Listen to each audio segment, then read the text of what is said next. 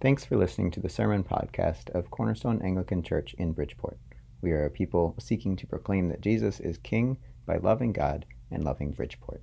As we continue through our series looking at the life of Moses and the stories of God's deliverance of God's people, Israel, all throughout the life of Moses, today, as you heard, we are looking at a passage from the book of Leviticus.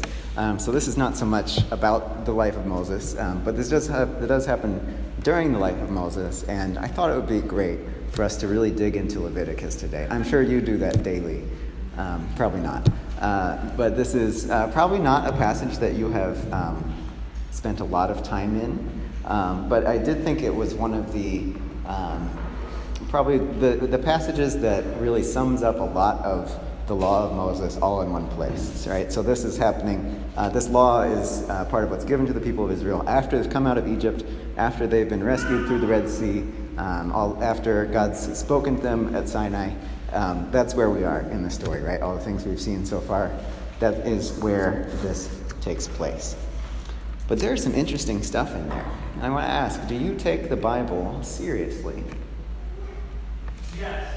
Oh, okay. That's good. He said the Sunday school answer. Okay.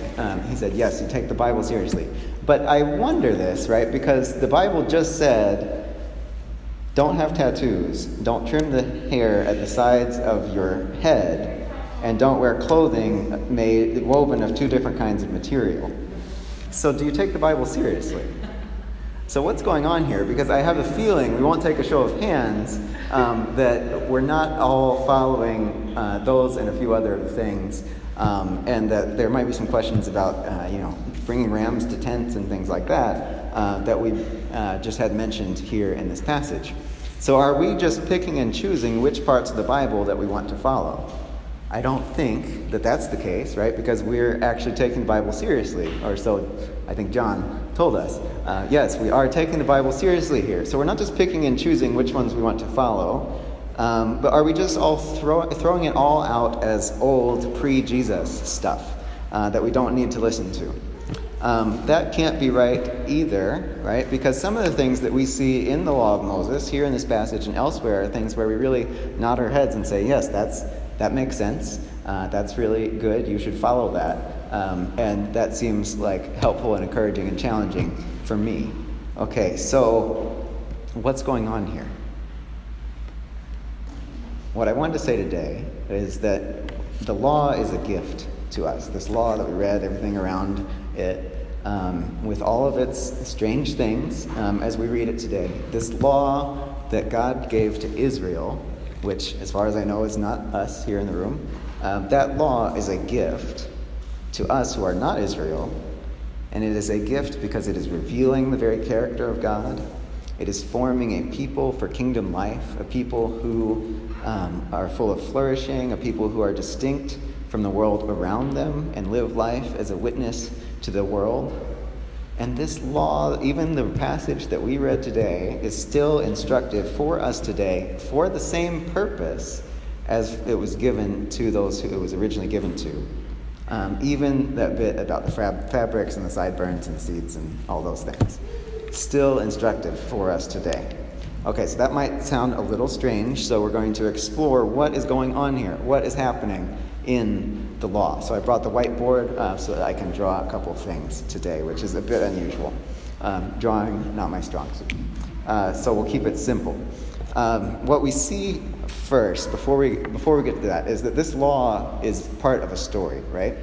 Over and over, God's saying, I am the Lord, I'm God, I'm your God. In the Hebrew, it's basically, I think it's the I am Yahweh, it's the particular name that God gives to the people right before he brings them out of Egypt.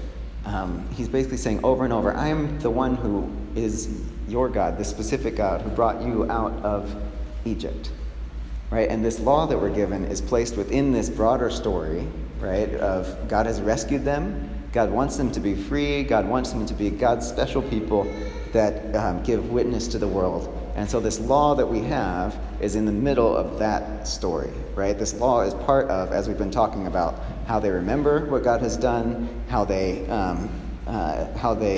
get to know the God who is revealing God's self to them, and how they participate in and live out life that is free and rescued from slavery and captivity and idolatry. So that's where this law fits. So what's going on here with the law, and how is it relevant today? Well, first we have to start with they're in a little bit different time and place than us, right? Like, this is the people of Israel. This is 3,200 plus years ago, right? So we have the Israel context. We'll write that right here. Hopefully this is legible. Okay, so we have the Israel context here. And that context is a little different than our context today, right? Some of these things that are being mentioned might be more familiar or less out of place in that context. And so we have that on the one hand, and then on the other end, we have God. Okay, so there's some distance between the context, the way that things work around Israel and God, right?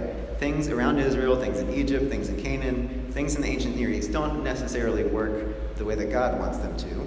And the people of Israel are just getting to know God. The people around them don't know God.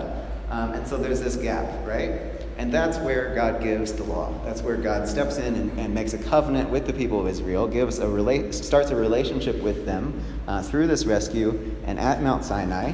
And as part of making that covenant, God gives them the law. Okay, so we have the law here, the covenant. And what those are meant to do is to draw Israel towards God, right? So what I would say, we're going to write the word objective here,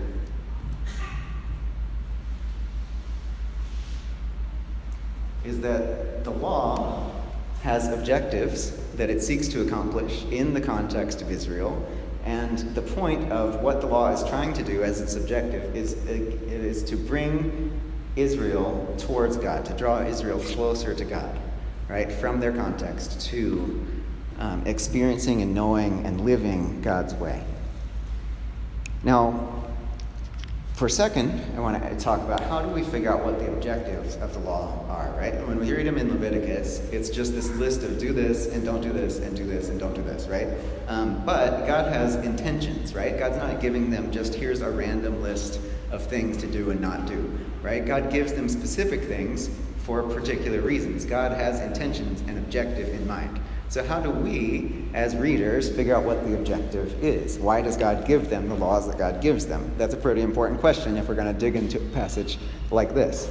I think these are some helpful questions, maybe as you're reading passages like this, that you can look at a law and ask, why is this law here?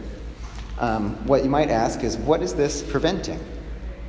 Right? Who is this protecting? What responsibilities is this creating in a society? What ideal society is this imagining, right? If this were followed, what would society look like? Those are some questions that help us look at a law and figure out what's the objective of the law that God has. Why is God giving them this law? And when we do that in this passage, what are some of the things that we find?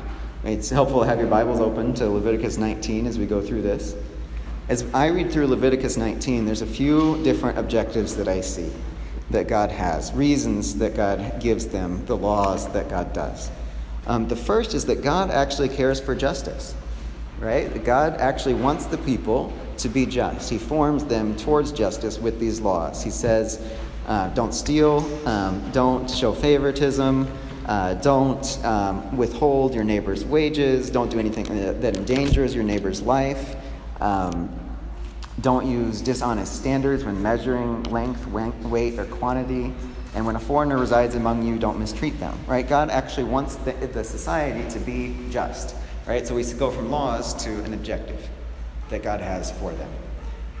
Oh, yeah, I think we also see God wants things to be harmonious. God wants things to be unified, right? Don't deceive one another, don't lie, don't swear falsely, don't defraud your neighbor, right? God wants him to be a harmonious, just society, caring for one another, but also caring for the weak, right? God mentions don't harm the foreigner who's in your midst. Don't mistreat them. Look out for those who are aged. And there's some laws as regarding this situation with the female slave who is violated and some other things, which we'll dig into there, but that I think are seeking to promote care for those who are weak in the society. That's God's objective of some of those laws, right? We also see that God actually cares not only for what are the actions of people, but what is in the heart of people. God says in, where to go? Verse 17, don't hate a fellow Israelite in your heart. Okay, so God's not just concerned about what you do, God's also concerned about the intentions and how you view your neighbor there, right? So we start to get a little picture of what are some of the objectives of this. Okay, so from there, where do we go? Those objectives that God has for the law are really helpful to us. How are they helpful? They reveal the character of God, right? Those objectives that we just saw, God wants this for society. God wants this for society because that is God's character. That is who God is. God is a God who loves justice, who loves harmony in society. God is a God who cares for those who are weak and on the margins in society. God is the one who is concerned with matters of the heart. Now that by itself is good news, right, for you and I today. We can look at that law, we can see here are the objectives of the law, this is who it's trying to protect, this is the society that it's trying to create, and therefore this is the God that rescued Israel out of Egypt and is the God that we follow. That right there is good news, that is the God that we follow. But I think that the relevance does not end there, right? We might say, okay, that's helpful, I'm glad that it shows us that about God, but are the laws themselves relevant for our ethics today? One might say, maybe you're thinking this, well, we're under the new covenant, under the new covenant with Jesus. This is the old covenant, therefore these rules don't apply to us, right? We can just ignore all of these laws and we don't really have to worry about them. Now, I think to some extent, yes, but it's not that simple. Okay, because Jesus actually teaches about the law of Moses. Jesus says he fulfills the law of Moses. Paul writes to us that all Scripture is useful for teaching, for rebuking, for correcting, for training in righteousness. And that includes this set of laws here about like trimming sideburns and stuff like this, right? Paul's saying that is useful for teaching, rebuking, correcting, and training in righteousness. So what's going on here? I can get how that makes sense with don't slander your neighbor, don't withhold your wages from your hired workers. That makes sense. But how do these other things, how are they useful for us today? Here's what it's not. Okay, we could say we today have the same God as Israel had when these laws were given. God is the same, right? Now that's true. Okay, we got that clear. Second, that God has not changed, right? God has not changed since then. God is the same God with the same character, has the same objectives for the world. Okay, also true. That's clear. But third, we might say, because we have the same God who has the same objectives, then God wants us to follow the same rules to pursue those objectives and get closer to God's character, right? That we're supposed to do this process exactly like God said for Israel. Now that's where we run into a problem. You see, because there is a distance between our context and the context of Israel. Remember, we mentioned those 3,200 years? That's a long way, and a distance that's maybe not quite well represented by this tiny line here. But we have our context over here. And the problem is, when we say that what God wants us to do, who is the same God, right? And our goal is to get here, and God has the same objectives, our goal is to get here. So if we say that the way to get here is through here, what ends up happening? Right? We end up over here, and we end up missing the point, right? And we end up missing the point of what God's doing. We end up trying to inspect everybody's clothes and see if they're weaved of two different kinds of fabric, and that's not quite the point of what God's trying to do here. This is kind of like, I don't know how many of you have traveled significantly around the world and run into the dangers of hand gestures in cross-cultural communication, but this is a bit of what's happening here. So sometimes there are, what you intend is here, is not quite necessarily always where you end up, because the same thing in different contexts can have different effects, right? So if you give the okay sign in the most of U.S. context, people will get that you mean okay. In certain other places, Brazil, Germany, Russia, and apparently many other countries around the world, it is a bit more profane and offensive. Also the same for the V for victory or peace sign, the hook 'em horns gesture of the Texas football team, marching band, has apparently some scandalous meanings in other countries. We have the thumbs up gesture as well. We have confusion over like what numbers are represented by what fingers. So you could order, the wrong number of something if you're giving, just holding up certain fingers to tell how many you want of something. Or maybe more familiar, pointing has different levels of like rudeness versus appropriateness in different cultures. Or even the open hand is like this like wave is a greeting here, but it's like stop or enough, or like I don't want to talk to you in other places, right? So we can end up with the same kind of confusion if we don't pay attention to the distance in context, right? If we try to just replicate the action, we end up with the wrong place because we're not paying attention to the intention and the direction, the objective of the law. So, what do we do instead? How can we actually tell what we are supposed to do in our context here to get here? There has to be some kind of consistent method in order to figure out how we apply things for today. We can't just listen to it and say, well, that sounds good, and this other one doesn't sound good, so I'm just going to follow the ones that sound good and ignore the ones that don't, right? We have to have some kind of consistent method. So this is my suggestion, right? We have to look here at the objective, right? We have to do the hard work of figuring out what's the objective of the law, and then we have to think about, here's the objective, here is the character of God that's revealed, and we also have the added advantage of we've seen the life of Jesus, right? So we have God as revealed in Jesus. So that helps us check what's going on as well. And we have to ask, okay, what gets us to the same objective from our context, right? We actually need a line that goes from here to here, and depending how much distance there is on a particular issue between these contexts, what we're supposed to do may be more or less different than the law that was given to the people of Israel. So let's actually look at the text here and figure out what does that look like in context.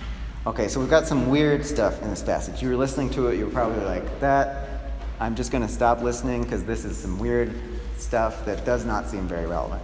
Okay, so one of those would be in verses 20 to 22. If you're looking at it there in the passage, we see these verses about a man sleeping with a female slave who's promised to another man, and needs to be punished because he's done that, right? And he has to give this offering of this ram in order to pay for what he's done. Now, if we're in our context and we're like, this is what God wants to do and what God cares about, and we're probably going to end up here, right? Because this is a little bit just out of place for where we're at in our context, right? It sounds actually very unjust and not caring about the woman's life, and we are left with some questions if we're not paying attention to the cultural distance. If we're paying attention to the cultural distance, then we have to do some extra work and get some help from some people who are studying what's going on in this time and around it. And what they'll tell us when we get the help is that this is actually a relatively just and caring for the woman response compared to the cultures around them, right? Like many of the things in the law of Moses that are often seeming kind of weird to us, in the context of the ancient Near East and the societies around them, this actually is caring for the woman more than many places would be. And it's trying to not get Israel necessarily all the way here, but it's trying to draw them closer towards God. What it does show in this passage, in those verses there, is that God actually cares for this woman's life, right? This woman's life has value and actually needs to be paid for and dealt with, the wrong that has been done to her. She's not just an object and a piece of property that this man can do whatever he wants to.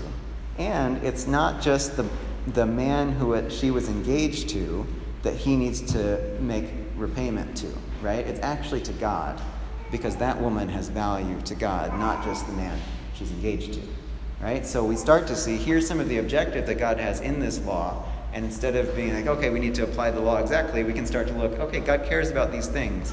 What would it look like to also value women like God's seeming to draw Israel towards in our day today? You might also look at verses 5 through 10. When you sacrifice a fellowship offering to the Lord, they are talking about animal sacrifices here, which I'm sure you're probably not doing. Okay, so sacrifice it in a way that it will be accepted. It'll be eaten on the day you sacrifice it or on the next day, and anything left until the third day must be burned up. Why does God care what day they eat the meat? If we are not paying attention to the distance, we just end up with this weird, like, God is really concerned with what day they eat the meat. Maybe it's a health thing that God's concerned about here. The reality is actually they could preserve the meat and eat it for a while. I don't know how many of you have been around a cow lately. They're big. There's a lot of meat there. When you go and sacrifice the cow, you have a lot of meat that needs to be eaten. Now, if God is saying, you all need to eat this in 2 days, what is the result of that? A bellyache. Okay, if you try to eat it, just you and your household, and you actually eat it all in 2 days, yeah, you're probably going to have some problems. It's also probably not really possible, right? What would you have to do to eat this whole cow in 2 days? You have to invite other people and you have to share, right? So what is God telling them to do? God is saying, when you slaughter an animal, you are to have a feast and invite other people and share it with other people, right? You are to actually gather the community and share with them your resources. And then when they slaughter their animal, they do the same thing, right? Now, what is the picture of the society that is being painted by that, right? It's a society that is deeply interdependent, that people are caring for one another, that people are in one another's homes, that people are providing for one another, and they're not concerned about this is what is mine, this is what is yours, and we need to keep those lines hard and fast. It's not a society where people are only eating their own cow, right? It's not a society where people are only supported by their own resource. It's not a society of independence. It's a society of interdependence. Now, if we're concerned just about what is the law, we miss all that, right? But if we ask, what is the society that God wants to create here, if we're paying attention to this, then that is something that we can look at. How does our context get here, right? What does it look like in my life? What does it look like in my household? What does it look like in my community to eat the cow in 2 days? What does it look like to share with other people what I have and be shared with what they have? To live life that is more and more interdependent and is not concerned with what is mine and what is yours so much. That does not try to provide everything of my own for myself and require my neighbor to provide everything they need for themselves. That actually matters for us, right? That actually has relevance for us today. And we can just read through this and miss that this matters for us, right? Because we have to be attentive to the cultural distance. We also have some weird stuff, which I've mentioned, about don't mate different kinds of animals, which that kind of makes sense to us just for like an animal cruelty thing. But like, why is it here with these other things? Okay, don't plant your field with 2 different kinds of seed. Interesting. Don't wear clothing of 2 different kinds of material.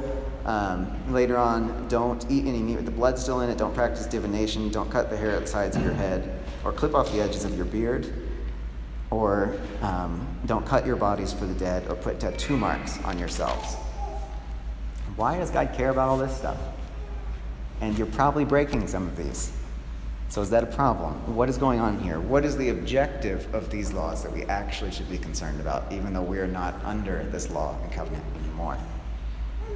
It seems like, first, sometimes you need to get help, right? I don't know the answer to that question, right? So I go and I get help. I find people who have a better idea, because they study these things, of what those things are why they're there, what God is trying to do, right? People with more awareness of the cultural distance, so they can help me understand. Often, you need to do that too, right? If you're coming across something that doesn't make sense, it's not bad that it doesn't make sense to you. It's probably a good question you should ask, and you should find other people in community or scholars who can help things to make sense. The best I can see when I'm getting help to figure out these particular verses is that these are connected to pagan idolatrous practices around them. A lot of them, you can imagine planting your field with two different kinds of seed. It seems like this is connected to a pagan magic practice where if you do certain things with your seeds or you mix animals in certain ways, that you're essentially you are manipulating the forces of nature in order to make your harvest or the reproduction of the animals or whatever it is more plentiful, right? More fruitful, right? They're trying to control and manipulate circumstances themselves and depend on this pagan magic in order to get provision for themselves. They're trying to be independent of needing to depend on God for what they need, right? Or some of this other stuff about the cuts and the tattoos and mediums and spiritists and divination and omens. There's these connections with either with the dead or trying to predict the future and manipulate or control or understand things independent of God. Right? The whole section, actually, at the beginning of chapter 18, if you go way back through a bunch of laws, starts with God actually saying to Moses, tell the Israelites, I'm the Lord your God. You must not do as they do in Egypt, where you used to live, and you must not do as they do in Canaan, where I'm bringing you. That's like the title thesis statement of the entire section that we're in. It's don't be like Egypt, don't be like Canaan. And so it's kind of assumed, I think, that the entire 2 chapters plus after that is explaining how do you not be like Egypt? How do you not be like Canaan? So if we're coming across verses that are like, why is this here? This seems a little bit arbitrary or weird, or like, why would they even think of doing this thing that God needs to tell them not to do? It's probably because Egypt and Canaan were doing it, right? Egypt and Canaan are doing these practices in various ways that are having them depend on and trust in idols instead of God. And God is instructing them, don't do these things. Be a people who are not pagan idolatrous people, but instead depend on God. Be a people who are distinct from Egypt, who are distinct from Canaan. Be a people who are a witness to the world in what you do, even your hairstyle in this context, right? But if we start to get concerned with the law itself and try to follow that, we miss all that, right? We miss the point. If we get concerned with the objective, which is don't be like the pagan idolatrous people around you, then that actually challenges us, right? If we ask, how do I not be like pagan idolatrous people in like pagan idolatrous culture around me today? That's a much harder question, right? That's a much harder challenge. That's a much more relevant challenge, right? Because there's actually a lot of stuff in the culture around us that is trusting in other things besides God, right? That's placing our dependence in other places besides God. That's seeking to manipulate how things work in the world, that's seeking to depend on something for our well-being besides God, that's placing something above God. And this challenges us to actually examine our lives and examine our culture and figure out what those things are together with other people, right? This is hard work that we do together with others. Figure out what those things are and have nothing to do with them. Right? Because God is taking this really seriously. So we're not under the same law. But this law still has relevance because it points us to the objective that's of the same God that we follow. Right? And it challenges us to develop an ethic here that helps to draw our context towards God. Right? Where we have to work together as a people, getting help from others, being guided by all of Scripture, being guided by the tradition of the church, being guided by the reality, the characteristics that we see in Jesus, who reveals God to us much more fully, and ask, with all of that, with Scripture, tradition, with Jesus, what is the ethic, the way of life for our context today that draws our context towards God, that brings kingdom life into our world, our time, our place? We have to really examine what's our relationship to money, right? What's our relationship, what does our budget reflect about what we're depending on? What are our relationships to power, right? What's our relationships to nationalism? What's our relationships to sexuality? What are the things that we are trusting in to bring life, trusting in to bring flourishing, placing above God, that are not God? That's what this is challenging us to. That takes work, right? And that's our challenge as the church, is to dig in, to be examiners of culture, to examine on each topic that's even brought up here. Like, is there distance between my culture and the culture of the time on this particular thing? When it says don't slander your neighbor, I don't think there's a lot of really a ton of cultural distance that really makes that mean a couple different things in now versus then, right? We're pretty close together on that. Slandering your neighbor would really result in distrust and broken relationships and hurt people, right? So because there's not cultural distance on that, we can say God cares about the results of that. God cares about the results of that today, which are the same. So I should probably not do that because God cares about that, right? But some places, like some of these I've mentioned, there's much greater cultural distance, and we need to get help to figure out what the objective was in the culture so that we can take that objective and pursue that objective in our own time and place. As we do this, what's the result? I think the result of this is that we actually bear witness in the world to the character of the God that we follow, right? If we're developing an ethic, a way of life that's pursuing the objectives of God and drawing ourselves as a community towards God, we're also proclaiming the reality of God back into our context. We're proclaiming the character of God back into our context. We're proclaiming that our God is a God who cares about the wages of workers being withheld. We're proclaiming that our God is a God who cares about the value and dignity of every life. We're proclaiming that our God cares about the foreigner in our midst.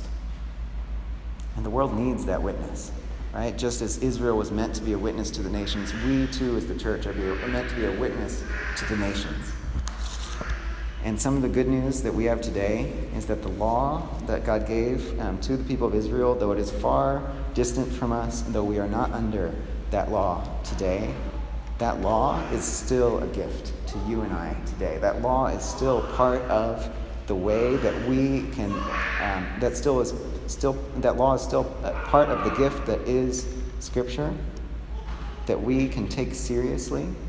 Every bit of Scripture we can take seriously. It is a gift from God, the same God then is now, and it points us to God. It shapes us as a people. When we run into the hard bits in Scripture, like some of these, we have questions, and those questions are not bad. You should ask the questions. When you have questions, when you run into things that are like, this is confusing, why is this here? You should ask that question. You should be persistent in asking that question, and you should find help in answering that question. The answers to those questions will point us to the goodness and love and glory of God.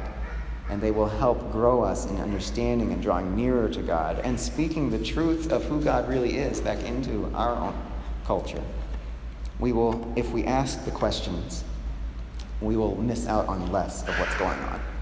Because sometimes Scripture is not easy, right? And sometimes that's scary if you've grown up in a place that says you as the reader should just be able to read this and get what it means for you today, right? Some of us have grown up very much with like, that's how Scripture works. But that's not always how Scripture works, right? This is an ancient document. It's an ancient document that God worked to bring about and inspired and is useful for teaching, rebuking, correcting, and training in righteousness. But it is an ancient document, and sometimes we need help because it's hard.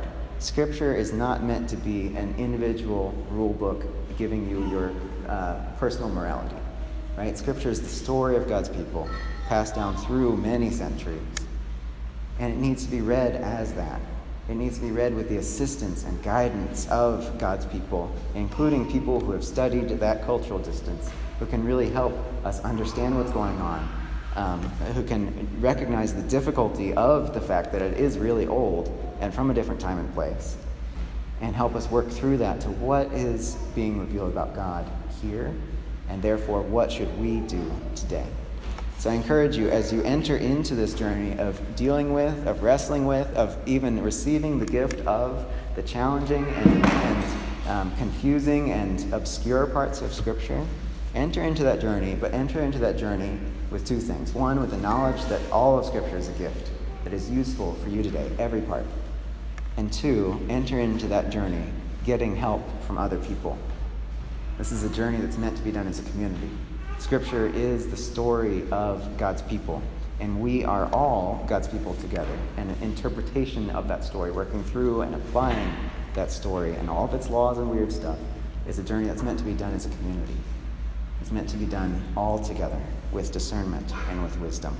So may that be our task as we continue to journey in the years to come through even the difficult parts of Scripture.